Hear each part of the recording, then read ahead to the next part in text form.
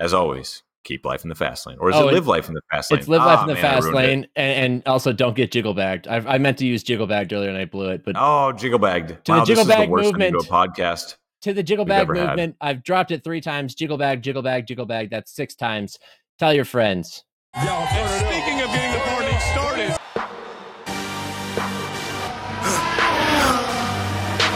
For the victory lap, though. They ain't never seen nothing like this before. Lit the room when I came through the front door. Ask me if I should overcome. What for? Train in the trees, please pardon my sycamore. Touch burning sands. It's time for another episode of the Gridiron Podcast. I'm Nick Shook. That's Sean Barie. It is episode 19 of your favorite podcast that your grandmother loves. No, actually, your grandmother doesn't love it because we're not entirely clean on this podcast, but your mother might love it. Your dad definitely loves it. Your cousin is going to be on board. Grandmas love me, dude. Grandmas love me. I think it's the voice. I don't know how to respond to that, but we'll just keep it pushing. Your brother definitely loves it, and soon everybody's going to love it. You're going to gather around the fire like it's Christmas time, but you're here to listen to us or watch us on your smart TV with the YouTube app installed, because that's where you can find us. YouTube, Twitch, where we're live streaming right now. We're actually live streaming on both pages. You can find us on Spotify, Apple Podcasts, Amazon's platform. Anywhere you get your podcasts, you can find us. And you should stick around because, Sean, we have 2 weeks worth of NFL action to recap, and we have 2 F1 races to talk about. A whole lot is on the docket here. Now, you might, if you've watched the podcast before, you might think something's missing, and you'd be correct. What's missing is Katie Caldwell. She is not here because she is celebrating her birthday, which means instead of talking with us about a couple of sports, she's out there having a good old time. And she's earned it. Instead of talking about a couple of sports, she's having a couple of shots. Happy birthday, Katie. A couple of shots or more. Probably more. Or more. Katie. Couple. Yeah. A couple turns into a few, and a few turns into a few too many, but that's okay. I think we defined that in college, my friend. It is episode 19, and as we always do, we are going to dive right into the football action.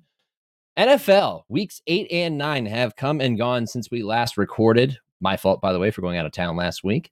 And how dare you? How dare you go and visit your fiance on the West Coast? No, how dare you break egregious a 2-month streak of not seeing her? You finally go see her. How dare you work remotely and go see her? Yeah, I know. Terrible. A bad look on me. It's not dedicated to the podcast, but it's NFL. Clearly. 2 weeks are in the books. We've had some interesting outcomes. Some colossal matchups, including one that was in Germany between the Kansas City Chiefs and the Miami Dolphins. What we don't have right now, Sean, is a lot of separation, I think. You look over the AFC side, for example, the AFC North, the entire team can make the playoffs right now. As it stands right now, the entire AFC wildcard slate is filled out with AFC North teams, and the Baltimore Ravens, of course, being in there as the division leader. Are you surprised by this, Sean? Yeah, I kind of am. You say every AFC North team could make the playoffs. We said they could. We never stopped to ask if they should.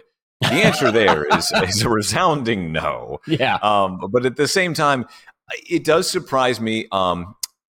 It doesn't surprise me as much that the Ravens are winning, but it does surprise me that the Browns, honestly, because I picked them to finish last in the division, the Browns are keeping pace even with the myriad of injuries at the most important position, quarterback, that they've had. That defense is just playing otherworld right now. As much as you can talk about the other elite defenses around the NFL, Pittsburgh, Kansas City, San Francisco, the Browns, they look like they're on another planet. They look like they're the Monstars right now. I don't know what Jim Schwartz has going on there in Cleveland, Nick, but it's really impressive to watch. So it's going to be interesting to see where this division goes for the rest of the year, because I mean, at some point, push has to come to shove, right? And who's going to break first?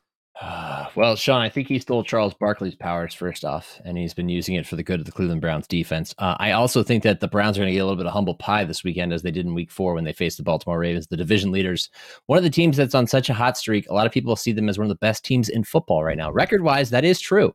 7-2, they're among the best. We'll see if that actually bears out. But Sean, I have some bad news for you, because to answer your question, I think it's the Pittsburgh Steelers. And the only reason is, it's not because I'm in Cleveland. It's not because you're a Steelers fan. It's because I don't think they're 5-3 good. I think they're 4-4, 3-5 good, which is really not that good.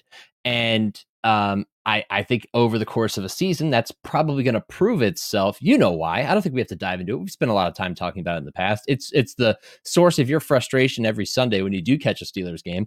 Their offense doesn't have much life. Their offensive coordinator is probably going to be out of a job after this year, and their quarterback, his development has been stunted, if not completely halted, by the situation in which he's operating right now. So I think if one team's got to go, it's going to be the Steelers. I don't have a ton of confidence the Browns will make it. Maybe that's, the Browns fan in my history showing a little bit, but they've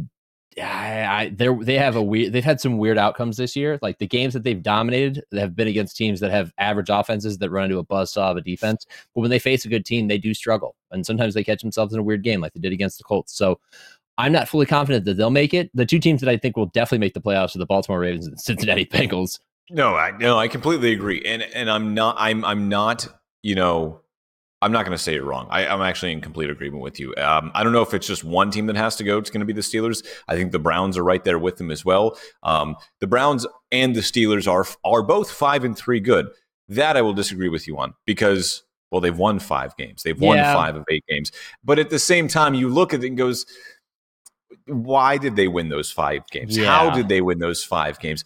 I don't know. I forget who it was this week that said the Pittsburgh Steelers are not good at anything except winning games. That's it. They're just good at winning. They're good when the final horn sounds.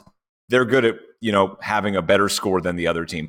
Obviously, their defense is good. A little banged up right now with Cole Holcomb going down for the rest of the year, with Minka Fitzpatrick banged up. Obviously, that defense is starting to take on a little bit of water. But as long as you have T.J. Watt still playing otherworldly, Joey Porter Jr. starting to develop, Alex Highsmith really pulling his own way too on the other side of that defensive line.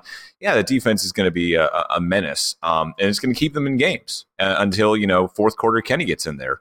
Yeah, I didn't intend or QK, man, it's a thing. Yeah, I didn't fully intend for this to be an examination of the Steelers, but now that we're here, I have to think back to their games. Yeah, here we are. Okay, I can name 4 of their 5 wins off the top of my head right now: Raiders, Browns, Ravens, and Titans. With Titans being the most recent one. None were impressive. The Ravens one kind of felt like a Ravens meltdown. The Browns win was the defense making all the plays. I have no idea how that game even finished. That game was wild. That game was strong. The 2 games that I think are probably the most impressive wins were the Titans and the Raiders. And who else did they beat? Who's the 5th win? I don't even remember off the top of my head. You think I should know this as an actual Steelers fan, but that just shows you how. Well, luckily we have this Google machine. I am. It was the Rams. It was the Rams. It was the 2 touchdown comeback. That was a decent win, and at the same time, still wasn't their best game. And you're right. I don't want to examine the Steelers too much, but you watch that game against the Titans, and honestly, it could have been a 34-16 game easily if Kenny Pickett can make a couple of plays, and if George Pickens can get 2 feet down in the end zone. I mean, that's a 14-point swing. You take 7 points off the board and you trade it for a field goal. It's just kind of one of those things where things could have gone differently, and if they win that game, by 18 points, then you come out thinking, oh crap, the Steelers are now starting to figure it out on offense, but they're not right now, plain and simple. So I do think that they are going to figure it out eventually, though, and that's when it gets hairy, when you figure out who's going to make the playoffs out of this division, because the Browns, I'm not so certain, are going to figure it out. So one of those 2 teams are going to be the ones that fall. I'm not going to necessarily say that it's guaranteed going to be the Steelers. It could be the Browns, but I don't think both of them and the Bengals and the Ravens make it. But it's interesting because if you look at the pool of the teams right now, the next closest teams are the Jets and the Chargers, 2 teams that I don't think are playoff caliber. No, especially because the Colts, it's the Texans, sneaky. Now, look, sneaky. Oh man, I tell you what, being down here in Tampa Bay, I was saying all week, man, watch out for the Titans. The Texans. They're sneaky good, man, and they're fun to watch too. CJ Stroud is just, I hate to anoint him already, but man, he is the truth. 5 touchdowns, 470 yards passing against what is supposed to be a good defense in the Buccaneers. Yeah, and by the way, the last touchdown coming on a 40-second drive with no timeouts. He had to go the length of the field to do it, and made it look easy. I mean, he's balling right now. They're one of the most enjoyable teams to watch. I look forward to watching Texans games every week. In fact, when they had their bye, I was like, oh, no Texans game to watch this week? When was the last time you said that? It's boom or bust for them. They're fun to watch. You're right. That's one of the teams you kind of just keep your eye on. because of CJ Stroud, pretty much. But it's crazy to see what they're doing. Will Levis, though, he hasn't looked bad for all the negativity we heard surrounding him in training camp, where he was third on the depth chart. Guilty. Well, at the same time, man, he looks like he is up to it, at least. I mean, we'll see how the rest of the season goes. He was just named the starter over Ryan Tannehill. But when you're the Titans and it's clear, you are not going to win a Super Bowl this year. They were on the edge of trading Derrick Henry anyway. So let's see what the kid's got, because what he's shown right now is, I mean, it's not any worse than what Ryan Tannehill was giving you. I think it is funny because when they drafted him, it was like, all right, there's their Tannehill replacement. He'll take that job at some point in the season, just knowing what Tannehill does during a season. I don't think we expected it to be injury that would cause it to happen, but it was interesting because in preseason, like you said, Malik Willis was ahead of him on the depth chart. It sounded like Levis was nowhere near taking the field. Suddenly he's on the field. They're going to go with both quarterbacks, but Levis plays so well, then Malik Willis fumbles and like the only snap he saw, and now it's Levis's team. And I don't know if they win a lot of games. I honestly think they don't, but it makes them interesting. Like at this point, at the midway point of the NFL season, half of the battle is finding teams that are interesting to watch. Like Washington's interesting to watch because of Sam Howell, even though they traded both their top edge rushers. The Titans are interesting to watch because of Will Levis. The Texans are interesting to watch because of CJ Stroud, and DeMeco Ryans has a young and hungry defense that plays undisciplined at times, but tries hard. Like, you just have to find reasons to watch teams that aren't the cream of the crop, because a lot of these teams are going to start to fall by the wayside. And so I think it's interesting at this point in the year, where you start to pare it down and you're just like, all right, well, let's see what the Jaguars do. See what this team does. Let's see what that team does. Oh, the Bears are playing. Tyson Bagent's no longer playing. It's back to Justin Fields. I could probably skip that. Patriots are playing. I could probably skip that. Yeah, you know what I mean? Yeah. So let's segue into our winners and losers for the week. Instead of recapping all these games, since we went through, we have 2 weeks to kind of look at. I don't want to run all these scores down. Let's go straight to the winners and losers from last week. Sean, who's your winner? My winner for this week, as I check the doc to make sure it's not the same as yours. My winner this week is the Minnesota Vikings, and by the transfer property, Josh Dobbs. Yeah. I mean, this is a guy who, he's not even a career backup, Nick. He's a career clipboard holder. Yeah. But here he is. Last year, a street clothes guy. Yeah. Last year, the Titans trade for him. He comes in for a spot start for them. Doesn't go necessarily well, but it kind of raises his stock a little bit. You think, okay, he's not just a clipboard guy anymore, a street clothes guy anymore. He's someone that can come in, spot start for you. He's a veteran player now. He goes to Arizona this year. He's named the starter, a week before the season even starts, and can't even get his own jersey in the team store a couple weeks into the season because, the Cardinals knew what everyone else knew. He's not the answer there. Gets traded to Tennessee, or not to Tennessee. Sorry, he was already in Tennessee. Gets traded to Minnesota, and spot starts for them and wins them a game. And now the Vikings are 5-4 after that abysmal start. Didn't even spot start. They asked him to come in the game in the middle of the game because their actual starter got a concussion. He had like 3 days to learn the offense. You know what? I forgot about that. Yeah, Jared Hall, the rookie, was the starter, and he got a concussion. He actually looked all right, but he got a concussion. And next thing you know, Josh Dobbs is coming in like 4 days after he was traded to the Vikings. This is Baker Mayfield in LA all over again, except Dobbs was even better. It's and he's a more likable character, if we're being honest. Oh, absolutely, for a number of reasons. And he what he did was he went out there and just played football. Like, didn't know anything outside of the game plan, but he's a wicked smart. You know what I mean? Like, just a very smart, a cerebral player, and you could see that his knowledge, his ability to process, and everything else just came through in his performance. Well, when you're a certified rocket scientist, it helps. I'm sure that helps breaking down game film and game plans and whatnot. But yeah, it's an incredible story for him and the Vikings, who seem to have life again. It's kind of almost a double-edged sword, though, because not only is your starting quarterback down, but your backup quarterback, your young quarterback that you kind of wanted to see anyway, he's down as well. So their season isn't going to go anywhere. Or is it? Or is it? Or is it? Like, look, man, I was a big Vikings hater last year because I knew they weren't 13 win good. But I also felt like they weren't 0-4 or 1-4 bad. Last year they won a lot of close games. This year they were losing a lot of close games. And talent-wise on paper, you're looking at them and thinking, like, there's just not that much there to like. But what's been fun about this team and why I think a lot of people are going to get on this bandwagon and there'll be a very likable story is that you lost Kirk Cousins. You lost Justin Jefferson. You traded away Cam Akers. And somehow you're winning football games. You're winning football games with a guy who's traveled to many teams and just made an appearance in a game and led you to a comeback win on the road after three days. Steelers, Browns, Jags, Titans, Cardinals. Yes. You are winning with a rookie receiver who is expected to be a good complement to Justin Jefferson, but has quickly owned the number one role in Jefferson's absence. Jordan Addison's been one of the great stories of the season, in my opinion. He's playing really well. And then you got like random guys in the backfield making a difference. I mean, obviously Alexander Madison, but he's not the only one back there. Sorry, I said they traded Cam Akers. They acquired Cam Akers from the Rams, and he also has suffered a season-ending injury, a second Achilles injury. So like they just piecemealed it together. Defensively, you look at them on paper and you're like, nah, I don't know. And yet they're just playing good football. They're like one of those teams that's going to overachieve at this point. It's really an achievement just to get back to where they are now. This is the team that Case Keenum took to an NFC title game. I mean, hey, Minnesota's the land of miracles, man. Who says they don't get another one this year? And a lot of lakes and butter.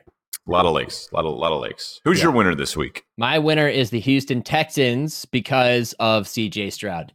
My winner is the Texans because they are a team that learned how this week to win a close game, and they needed Stroud to do it. And he went out there and said, just call the plays and I'll make it happen, like right down the field. And it wasn't just that. This is a team that in that game, when you went to halftime, you thought the Bucs are like a touchdown away from running away with this thing. Like they were in pretty decent control. Stroud couldn't really find much of anything offensively. He was hanging on the ball a little bit too long. He was unsure about where he wanted to go with it. They come out of halftime. They give up a field goal. They're down 10 points. And all of a sudden, boom, 75-yard touchdown to Noah Brown. And then all the possessions from there were like touchdown, field goal, kicked by a running back because their kicker got hurt, by the way. Touchdown, punt, touchdown. Like just an explosion of points. A team that is young, has some key veterans on the team, but is largely young. Rookie head coach, rookie quarterback. No running game to speak of, and they just figured out in real time not only how to battle their way back into a game, but fight all the way to the finish. Sometimes the mark of a team that's young and doesn't know any better is the fact that they will play hard all the way to the end, and they pull out wins like this. But eventually they have to kind of like go through that experience to be able to then dig deep in moments of adversity later in the season. I'm not saying they're going to go win the Super Bowl, but they're a team that you have to watch through the rest of the season because they have a rookie quarterback who's playing phenomenally well, is going to run away with Offensive Rookie of the Year. Makes the Carolina Panthers look like idiots for taking Bryce Young over him. And like the story as a whole, how do you not root for this franchise? I mean, first off, I want you to go back to the episode where we talked about the draft and we broke down the draft because I said CJ Stroud looked like the number one overall pick the Panthers should take. We agreed, yeah. Because of the accuracy. You're absolutely right. And I tweeted this out. Hey, Bucs fans, count your blessings. You don't have to see this guy twice a year, every year for the next 12 to 15 years because the Panthers messed up and took, Bryce Young number one overall. Now, who's to say he's not going to have a great career either? Too early to tell, especially on that bad of a team. But CJ Stroud absolutely looks head and shoulders above the rest.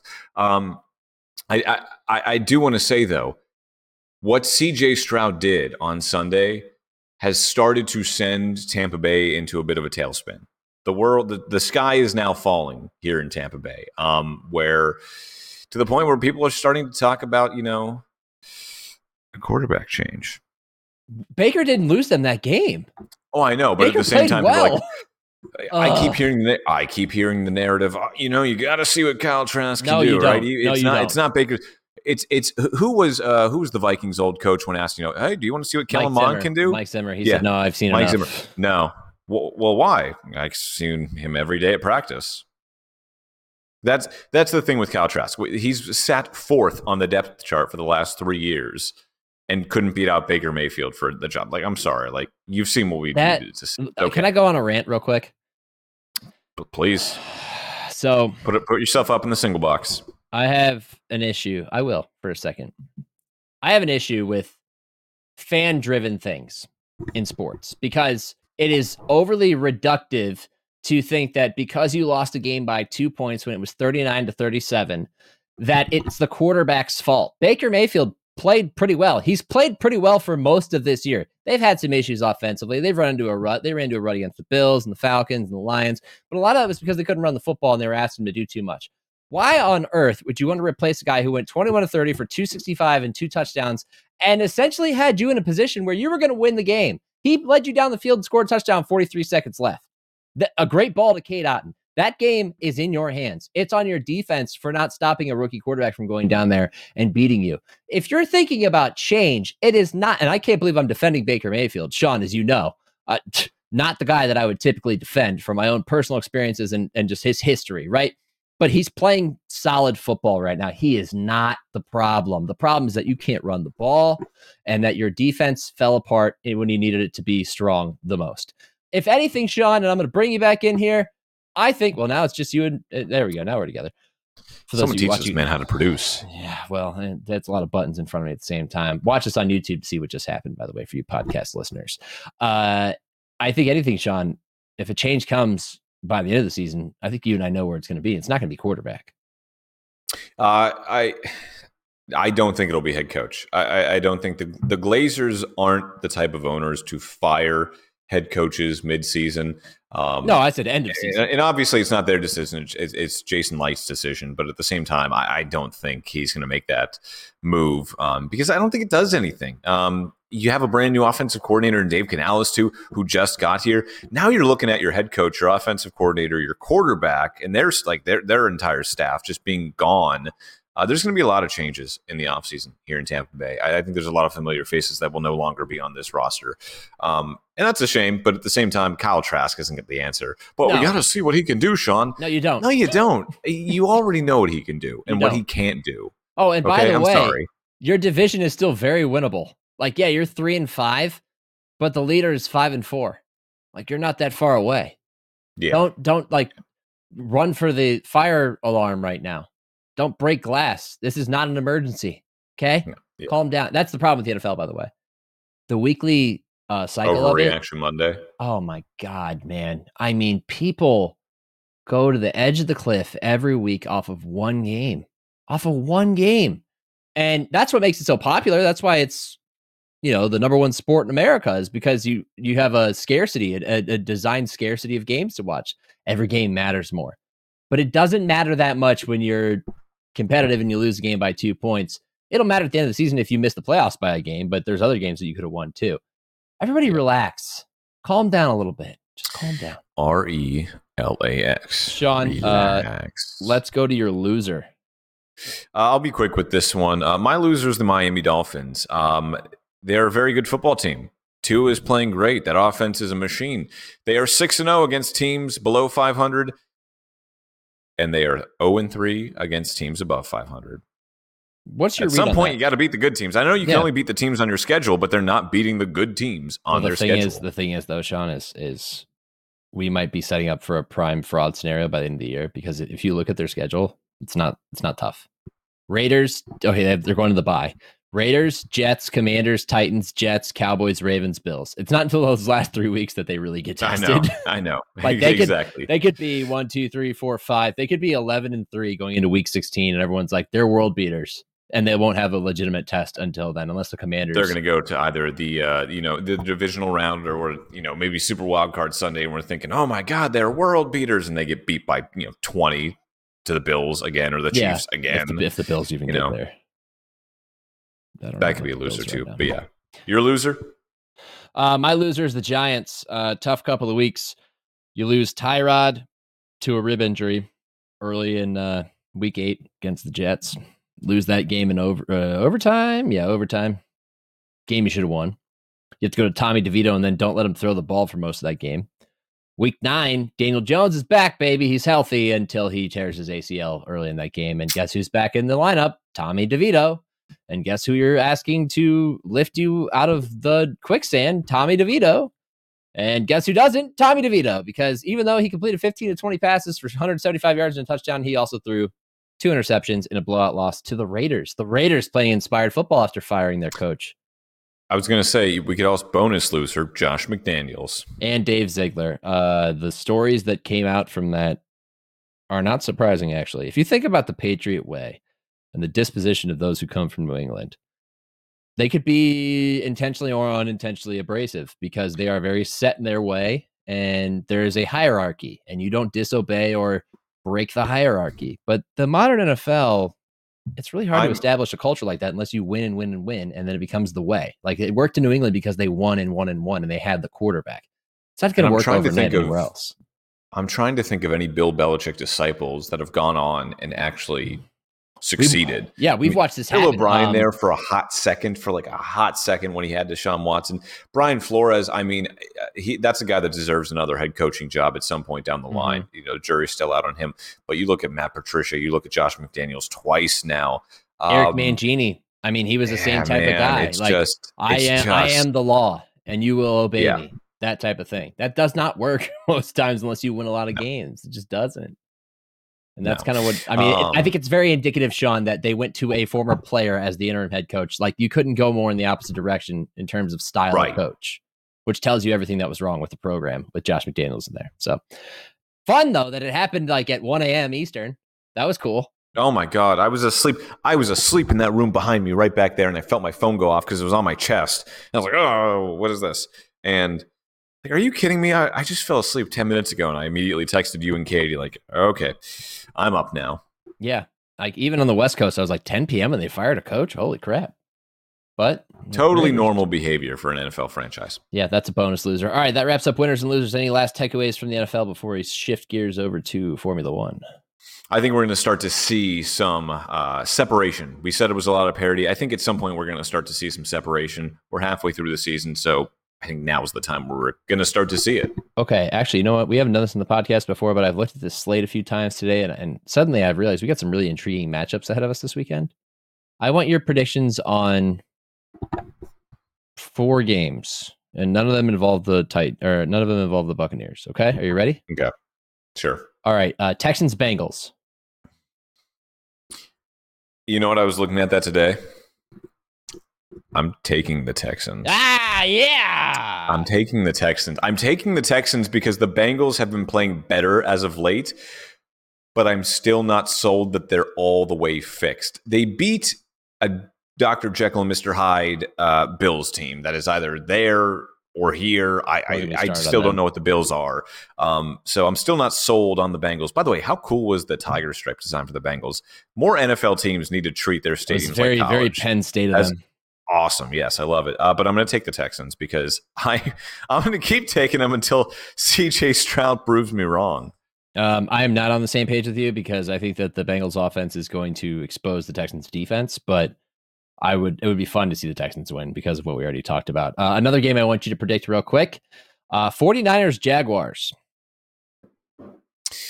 All right, so the 49ers are coming off their bye. Brock Purdy has looked shaky over the last 3 weeks. 3 losses in a row. Are we really going to say the Jags are going to beat the Niners? No, I'm going to take the Niners. Okay. I took the Jags. At some point, push has to come to shove. I took the Jags in a close one. Opportunistic defense. Forced a couple turnovers. Never know. Trevor Lawrence playing good ball. We'll see. Yeah, you never do know. You never do know. All right. Next game, Saints, Vikings. Both 5-4. Both trending upward. Oh, man. Flip a coin. I have no idea. I want to say the Vikings because I want to root for Josh Dobbs. But at the same time, like it's an offense led by Josh Dobbs. Like the Cardinals had 1 win when he left there. So I don't know what you want me to do there. Yeah, it wasn't his fault, but yeah. I'll take the Saints in that case. I also took the Saints. 20-17, low scoring affair. And the last one, Browns, Ravens. That's 4. You said, you did say 4. Oh, yeah, I'm taking the Ravens. Wait. Yeah, I'm going to take the Ravens. What team does he hate less? He's having a hard time. No, I'm going to take the Ravens. I forgot for a second that it's the Bengals that can't beat the Browns. But yeah, I'll take the Ravens. Yeah, I also took the Ravens. I don't trust. Talk about separation. Watson. That's a team that's starting to separate itself. And I hate it. That rivalry will come back into play, though. Except you got to go to Baltimore for it, where they're playing good ball. All right, let's shift gears out of the NFL. That recaps Week 8 and Week 9. We'll go to America's favorite game show. Sean just prepared for it right before we started the show tonight. I did. It is the game show that is sweeping the nation, Swiffering the nation. Shark is a manufacturer of vacuums, so it's sharking the nation. Hoovering. You get the point. It is Do you even know? I am in the crosshairs today, which does not excite me, but also it kind of does because I like trivia. I like to test the brain, even though it's been a really bad week for me mentally. I can't remember people's names. I was doing a Twitch stream last night. We were naming former players, and I was envisioning them, but I could not remember the names. Mike Tolbert, Shane Ray, a bunch of different guys. I had people answering it for me while I'm playing Madden. So I expect to be very, very bad in this. Jet lag and time zone changes will do that to you. Catch the energy, Nick. Catch the energy. CTE, baby. Let's go. All right. So would you like to know the topic of tonight's Steve? And now? Sure, why not? So as we know, Nick, athletes all over the world, they diversify their portfolios, right? Diversify your bonds. They get a little bit of that. So the topic of tonight is athletes with liquor brands. Oh, it's a very sexy investment that athletes get into. Okay, I don't think I can even think of one. Go ahead. Oh, you can think of a couple. I didn't make them all super hard. Okay. Let's start out with this. LeBron James loves his Taco Tuesday and his tequila so much that he has his own brand. Nick, do you even know what it's called? I feel like you should. Okay, so The Rock has Terramana, and Casamigos is very popular. It's not Casamigos, though, right? No, it's something else. I believe that's George Clooney. It's something else, and that's George Clooney. It's gonna drive me up a wall. I can't. I can't remember. I told you, man. It's not a good week for me. Just go ahead. Shout out a Spanish name. Any Spanish word that you can think of. Agave. It's not even Spanish. Agave tequila. No, it is Lobo tequila. Wolf tequila. Yeah. I should have known because that's New Mexico's mascot. It's the Lobos. Yes, it is. All right. All right, Nick, go for one. All right, best. Scottie Pippen.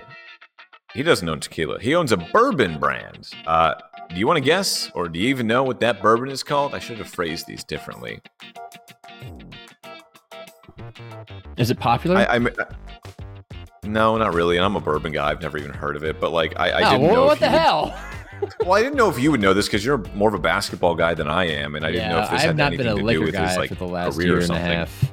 I haven't been a liquor guy since the pandemic, really. I don't know. No liquor guy?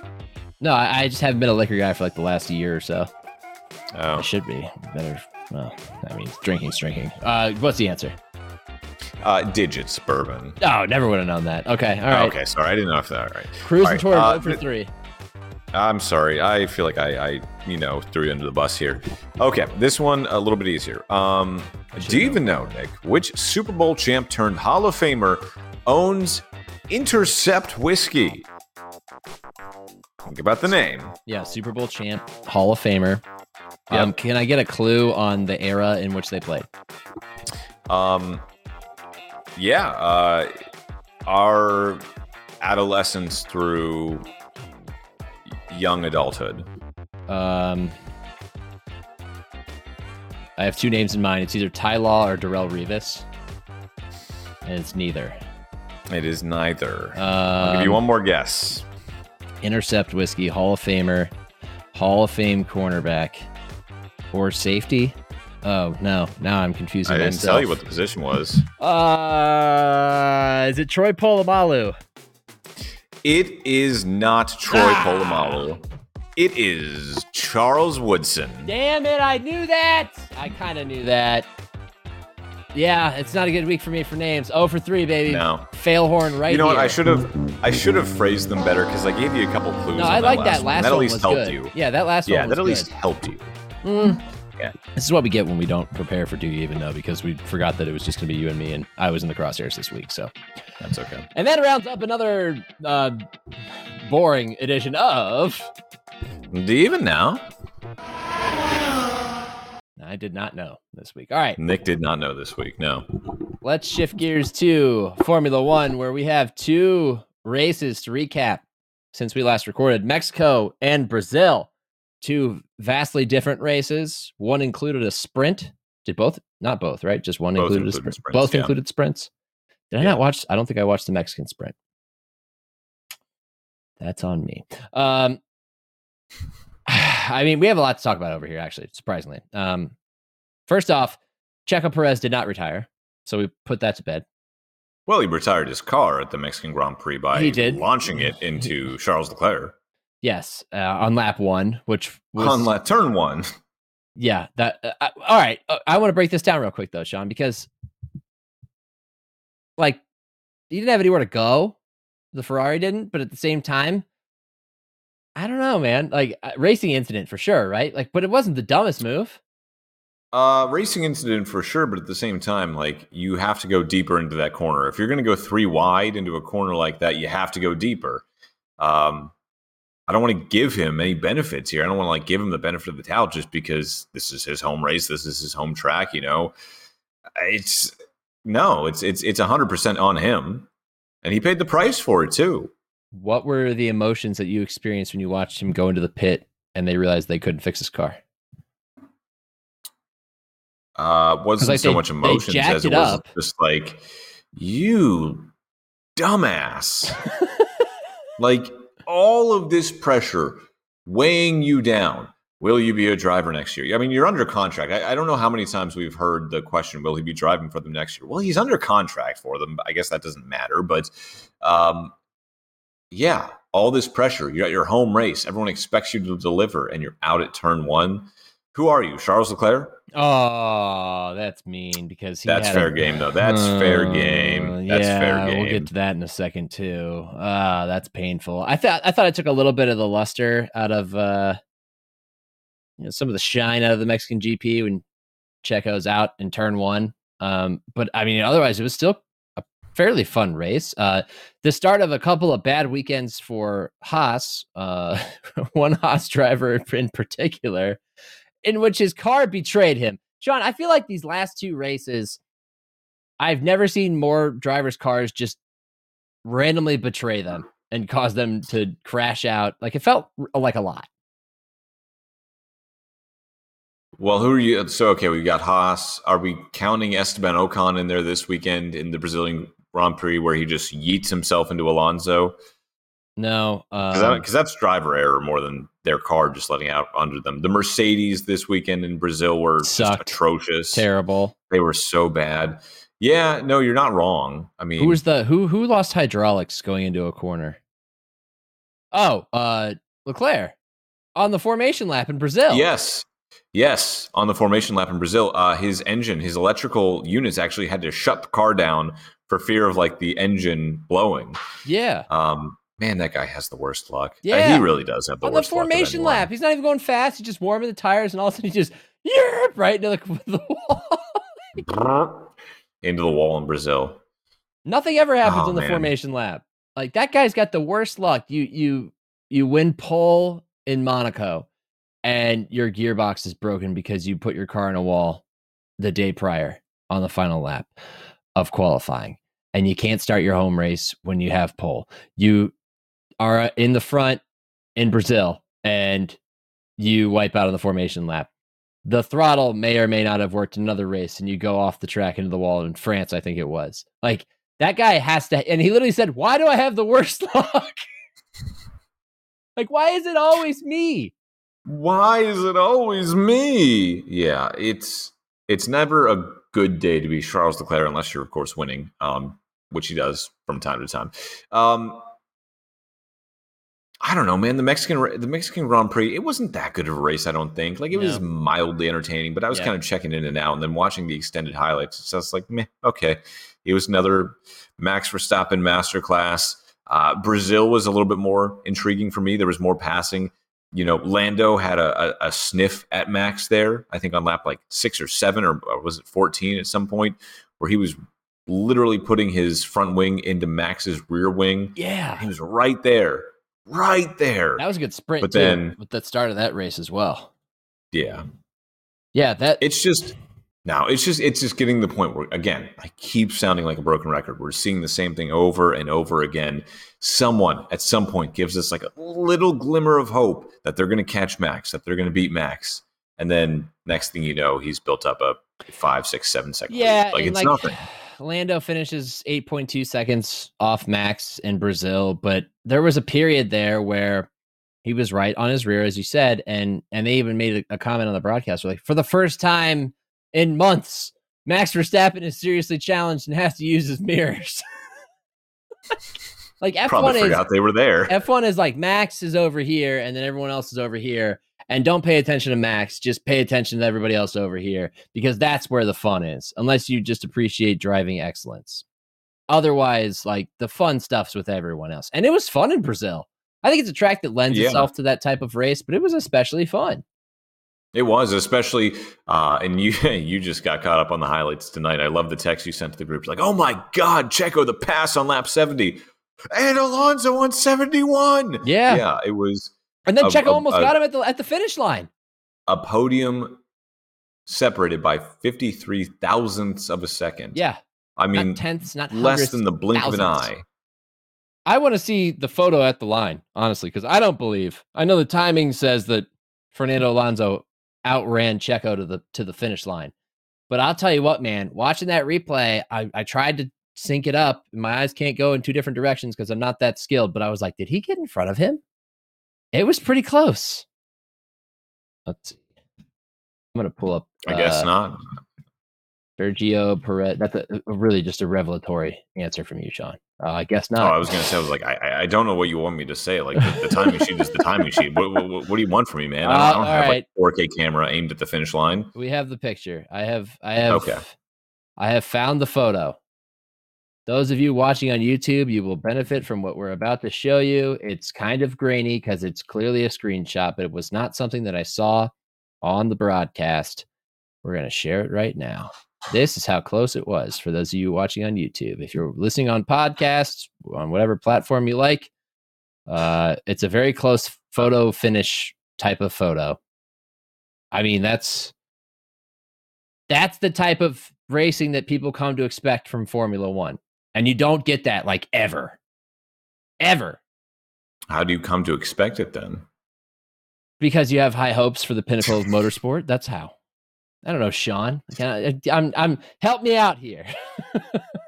No, it was a great finish. I mean, the other notes from Brazil are Mercedes just, for lack of a better term, effed it up. I mean, their car setup was atrocious to where the point George had to retire. Lewis couldn't do anything. It was such an off weekend for Mercedes, and it's so random that actually happens to them. But other than that, I mean, we head into the final two races of the season. One coming up next week, and then Abu Dhabi. And Nick, you and I are obviously very excited for the one coming up. Yeah. I think I was more excited for it when it was announced than I am now. And that might sound weird since the race is almost here, but we've talked about the Americanization of Formula One and how it just feels kind of grimy and it's a money grab, and I get it. You're trying to get into a massive market that has expendable income. But the funny thing is that the expendable income's kind of not carrying over right now, Sean. I know this is a star power driven event, but like, there are races elsewhere that are affordable for the average person to attend. That's not the case in the US for most of these races. It's the case in Texas. They have a bigger footprint. It's still kind of expensive. But the thing is like, prices have already fallen in the last year. Like the first Miami GP, we paid $500 for a GA ticket for the day. Yeah, tell everyone that we paid $500 per ticket. Yeah. Just for general admission. We didn't even have a seat. Just to walk. And it was worth it. It was absolutely worth it. But like, that's the most I've ever spent on a ticket without a seat by far. Oh my God, by far. And yeah, that's the most I've ever spent on a ticket, period. Yeah. Yeah. And then I think me too, actually. Then this past year. By at least $400. Probably $450. Nah, I think I paid about $150 a seat for. I was going to say, I definitely, for a playoff game or something, I think I paid like $150 for a ticket. That's neither here nor there. This past year, we did not go to Miami, but you were monitoring ticket prices all the way up to race day. And how far do they fall? I made a deal with myself that if tickets for a seat, not even general admission, a seat fell to $250, I would pull the trigger and I would drive myself from Tampa to Miami. It did not happen, but they got down the week of the race. They got down to $275 for a seat, a nice seat in shade at a turn. Yeah, like and I'm starting to wonder. They're having trouble selling these tickets, and right now we're getting reports that Las Vegas is no different. Okay. When I was looking up hotel rooms, just for the fun of it, a couple of months ago, I have stayed previously at the Tropicana, which is no longer open, and then Bally's, now called the Horseshoe. And Bally's, it's not like one of the super nice ones, but it's also not like necessarily that much of a budget, property. It just kind of is. Like, nothing new about it, nothing nice about it. The rooms are really big. Like that was all I could say about it. Like, it just is, it's the hotel you stay at, so you can walk across the street and go to Caesars. Okay. So I looked up that. Tickets for room rates for the race weekend were $800 per night. And I'm not even kidding you. Tuesday, Wednesday, Monday, Tuesday, Wednesday was like $35 a night, $45 a night, $55 a night. $800 a night for Thursday, $800 a night for Friday, $800 a night for Saturday. And you needed a reservation Thursday through Saturday, through Sunday even. You couldn't just be like, I just want to come in for the race day on Saturday. Nope. They wanted you spending all that money. Well, here's the problem. Room rates have now gone back to about $200 a night, which is about average for a weekend in Vegas. Mm-hmm. Tickets have fallen to $1,000 for a weekend pass. All 3 days. And how much were those when they first were released? They were $2,500 at least. So the cheapest I think I saw for seats were $2,500. And I believe general admission were like $500 to $800. Yeah, I know GA was almost twice of what it cost in Miami, because I saw that and I was like, well, I'm not going. I signed up for the emails from F1 about Vegas tickets, and as soon as I saw those initial prices, I was like, I'm just going to cancel this subscription to those emails because I'm not going. So what does this say about this? Because we saw ticket prices fall in Miami this year, which I understand. Second race in Miami, the novelty maybe has worn off a little bit. COTA feels like it's pretty established in Texas. I think you probably, I don't know about the numbers. I haven't looked those up, but they're probably pretty stable. They've been there for a while now. But the first race in Vegas, and suddenly prices are in free fall, less than 2 weeks before the race.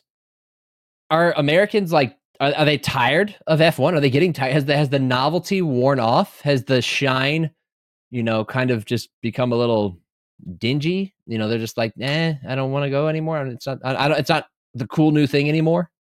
No, I don't think that's the case, because ESPN and other entities are still bidding over contracts to air or stream or simulcast Formula One in the US. I know right now ESPN and Apple TV are in like a war over who gets F1, who gets the rights to broadcast it here in the US. But I don't think Americans knew what they were signing up for. They knew it was the new cool hot sport, not new, but new to them at least. But they didn't know that when they said, yeah, we want more races, they were signing up for Super Bowl prices at every race. How many Americans go to the Super Bowl every year? Tens of thousands. Yeah. And tens of thousands of those are corporate sponsors who get tickets either cheap or free. There's not many average fans that are going to the Super Bowl. You're asking 400,000 average fans to pay Super Bowl prices 3 times a weekend, 3 times a year. It's just not going to happen. It's just not feasible like that. And to be honest with you, motorsport's a made-for-TV sport anyway. They are. When we were at that Miami race, what was our biggest gripe? Not enough screens. We didn't know what was going on 90% of the time. We were pulling up on my phone, and my phone was dying. It was hot out. Like the battery temperature warning kept coming up because it was hot out, and I was trying to conserve battery. And we're walking by like private areas that you had to pay extra to get access to, like trying to listen to the call on the screens just to figure out who's doing what, because they're just zooming by you. We stood there and we're like, is he on hards or softs now? Was that Russell or Hamilton? I kind of couldn't tell. I think it was blue because they're just going by so fast. You're right. It's absolutely made for TV. So I think Formula One's strong in America. I really do.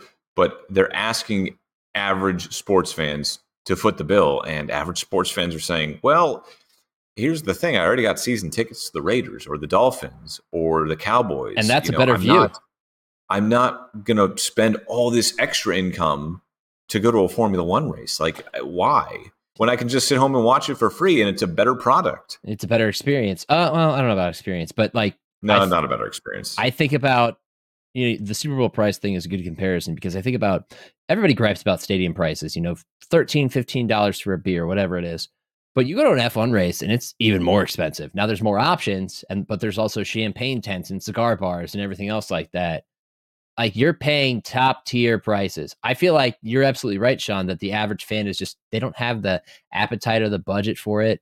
And they come to realize that, look, man, I like these are astronomical prices for what? So I can take a picture for my Instagram and say I was there. So I can see cars drive by one corner and then figure out what's going on the rest of the race on my phone. Like the cost, I think the what you're getting does not outweigh the cost at some point. So it just makes me think, like, we've heard people talk about wanting to add a fourth race to America. I just don't see it happening unless their prices overall come down. And how is it that prices can be so high in Vegas and so high in Miami and so low in other European races? Is it just like a scarcity thing where, all right, there's more races here, or this has been here longer, and so I just don't understand how or is it just a straight money grab right now while they can get it while it gets hot? Money grab. I mean, it's the American market. It's F1 going to these glitz and glamour cities and saying, all right, show me the money, quite literally. But when you look up these prices, you go, oh man, Vegas, let's go. Man, I can go to Vegas anytime I want. Plane flights to Vegas are not expensive, and if you stay during the week, neither are hotels. Yeah, like. You can go to Vegas rather, on a relative budget. And you can sometimes, if you're good, lucky enough, even leave there, with some more money in your pocket. Yeah. But you think about, why do I want to spend all this extra money to go watch this race? I can watch it at home. And also, I think a lot of people are finding out that the race is going to take away from your experience in Vegas. You go to Vegas to see the Venetian fountain, the Bellagio fountain. Well, those are blocked off right now. The Venetian fountain has been emptied to add a grandstand. You can't see the Bellagio fountain from the Strip anymore because of the race in the grandstands and the paddock that they built. You can't, take pictures on the pedestrian bridges, the footbridges over Las Vegas Boulevard anymore because they've all been blocked out with those wooden boxes for safety reasons. But, you're not going to be in Vegas. You're going to be at an F1 race around Vegas, like that. That's all it is. So yeah, I think the novelty is going to wear off on that one real quick, and I wouldn't be surprised if I don't think it's going to be a one and done, but I think it's not going to get a second contract. The crazy thing about that too is how it's being touted as like the greatest sporting spectacle on the globe, like on the planet this year, no matter the sport. Like it's going to be it's like, why? What is the intrigue? Just because it's the first race in Vegas in like 30 some years? Because there's no title, chase to decide. Why else would everybody, other than just to be there to be seen? I don't know. Maybe Vegas, I just hate Vegas. I hate things where people are there to be seen. We have a comment down with the bourgeoisie from Lemon_Bendy. I think that's a first time viewer, or at least a first time chatter here. It says, in my experience, a lot of F1 seats are corporate entertainment. Yeah, that makes sense. I mean, you're fitting a massive amount of people around the track, but at the same time, I also ran into a ton of people, at least in our experience in Miami, who were just like us, who were just there and wanted to be on the scene, taking it all in. By the way, I would like to let the record show that if those ticket prices dropped even lower, I would seriously consider going to Vegas for it. We shall monitor them. We just railed against it, but at the same time, it's still a pretty cool experience. I'm not going to lie. It's not $1,000 experience in my opinion. All right. We're not mad that we spent that money to go to Miami because it's memories we'll have forever. And I will go back to Miami. I still live in Florida. I'll go back next year. I mean, yep. Next year. We'll do it. Speaking of which, Sean's going to be here in 2 days. One day by the time this is posted. Yes, I am. Yes. So we don't even have to wait for an F1 race. We're going to hang out. Actually, in 15 minutes, Nick. If we go for another 15 minutes, which I hope we don't, I'll be there tomorrow. All right, let's get to the end. Hate it or love it, Sean. What's your hate? Oh man, my hate. I hate to do this, but annoying. I don't want to say that. I want to word this correctly. Careful. Pesky viewers. Oh, not you, not you viewers. We love you. You're great. Brought to you by the viewers, supported by viewers like you. Thank you. I hate our viewers, and viewership goes down. Just kidding. But no, working for a TV station, you get people, that message you, hey, cover this story. Hey, cover that story. And honestly, 9 times out of 10, if you send me a story idea, I'll do it just because I'm looking for content. And if it's not like a really, just bad story idea, there's 9 times out of 10, I can figure out a way to at least spin the story in some direction that makes it interesting or funny or good content, because that's kind of my specialty, and I'm good at that. But this week I did a story, and then I get someone saying, my daughter did the same thing. How come you didn't cover that? I was like, well, did you email me? No, I sent you a Facebook message. Who? I don't have a Facebook message from you. I sent your station a Facebook message. Hey, web department, where's this Facebook message? Oh, we don't know, man. We don't check our Facebook messages. Haven't in a year. There you go. Sorry, ma'am. I never got the message. But since it's been, okay, well, when are you going to do the story? What? Why? I'm now getting tweeted at. I'm now getting voicemails. I got an email and a voicemail within the span of 25 minutes. It's the peskiness. It's the determination. And it's just like, and you feel like you can't ignore it, right? I can't ignore it, but I also know if I acknowledge it, I'm gonna feel guilted into doing this story, which now it's just old news anyway, so there's no point in it. Yeah, I've dealt with this too. I have more of a privilege of saying like, hey, my editors don't want it, or that's not really what we cover, than you do, because but I did the story. I did the same story on someone else, and it's just I didn't have the information. I'm not following every 12 to 7-year-old baseball and softball player in the Tampa Bay area, but people email me and say, hey, you should do a story on this. Okay, sounds good. Well, yeah, probably half my dad would do that. He would email a local station, be like, do the story on this kid, and that kid may or may not be his kid. Like, yeah, there are a lot of parents and a lot of people who like to suggest it. The most annoying thing about that, I think, is everybody's got good ideas until they have to do the work. When they can pass the work off to somebody else, it's a pain in the ass. And it's I forgot to mention, it's the accusatory tone that this viewer took in emails and in phone calls to me, where it's just, she's accusing me of knowingly omitting her daughter from our coverage. It's like, no, I just didn't. Yeah, I have one Facebook DM about a teenager to the one TV station that does not check its Facebook messages. Yeah, sorry. I don't know what you want. I'm sorry. I did not have the information. Yeah. Chill out. Relax, everybody. That's what I hate. Lemon Bendy chimes in again. If you followed every baseball and softball player in the Tampa Bay area, you'd probably end up on a watch list. So let's keep it that way. that is a fair point, Lemon Bendy. We'll take it. That is a fair point. Bravo, sir or madam. Yeah. Whatever. I mean, could be either or. My hate is jet lag, red eyes, time zones, and daylight savings, because they all combine when you travel the day of daylight savings from west to east on a red eye and get like 45 minutes of sleep and go right into work. And then I'm like hours and days behind right now. As you saw in my performance, do you even know? The brain is not working. The neurons are not firing. We're on low sleep. But daylight savings time is stupid. Okay? It's dumb. It's dumb. We have what's the old quote from SpongeBob? Wait, SpongeBob. We're not cavemen. We have technology. We have technology. We don't need to change our clocks for the farmers anymore, okay? Let's get rid of it. I'm tired of it being dark at 5:30. It's going to be dark at 4:30 before you know it. My sleep schedule's all messed up. Red eyes suck. Oh, this was not the worst red eye in history. Jet lag sucks. I don't know. I almost said it like Katie. Jet lag. Shout out to Katie. Hope you're having a fun birthday. Have a shot for us. All right, Sean, what's your love? My love is... I didn't prepare a love. I'll do mine. Well, that's our show, folks. We already made that bit once. My love is seeing people that mean something to you. People that you love, people that you care about. Thank you, Nick. I appreciate that. I'm not even there yet. I was going to include you in this, but now you just... Actually, that's pretty good.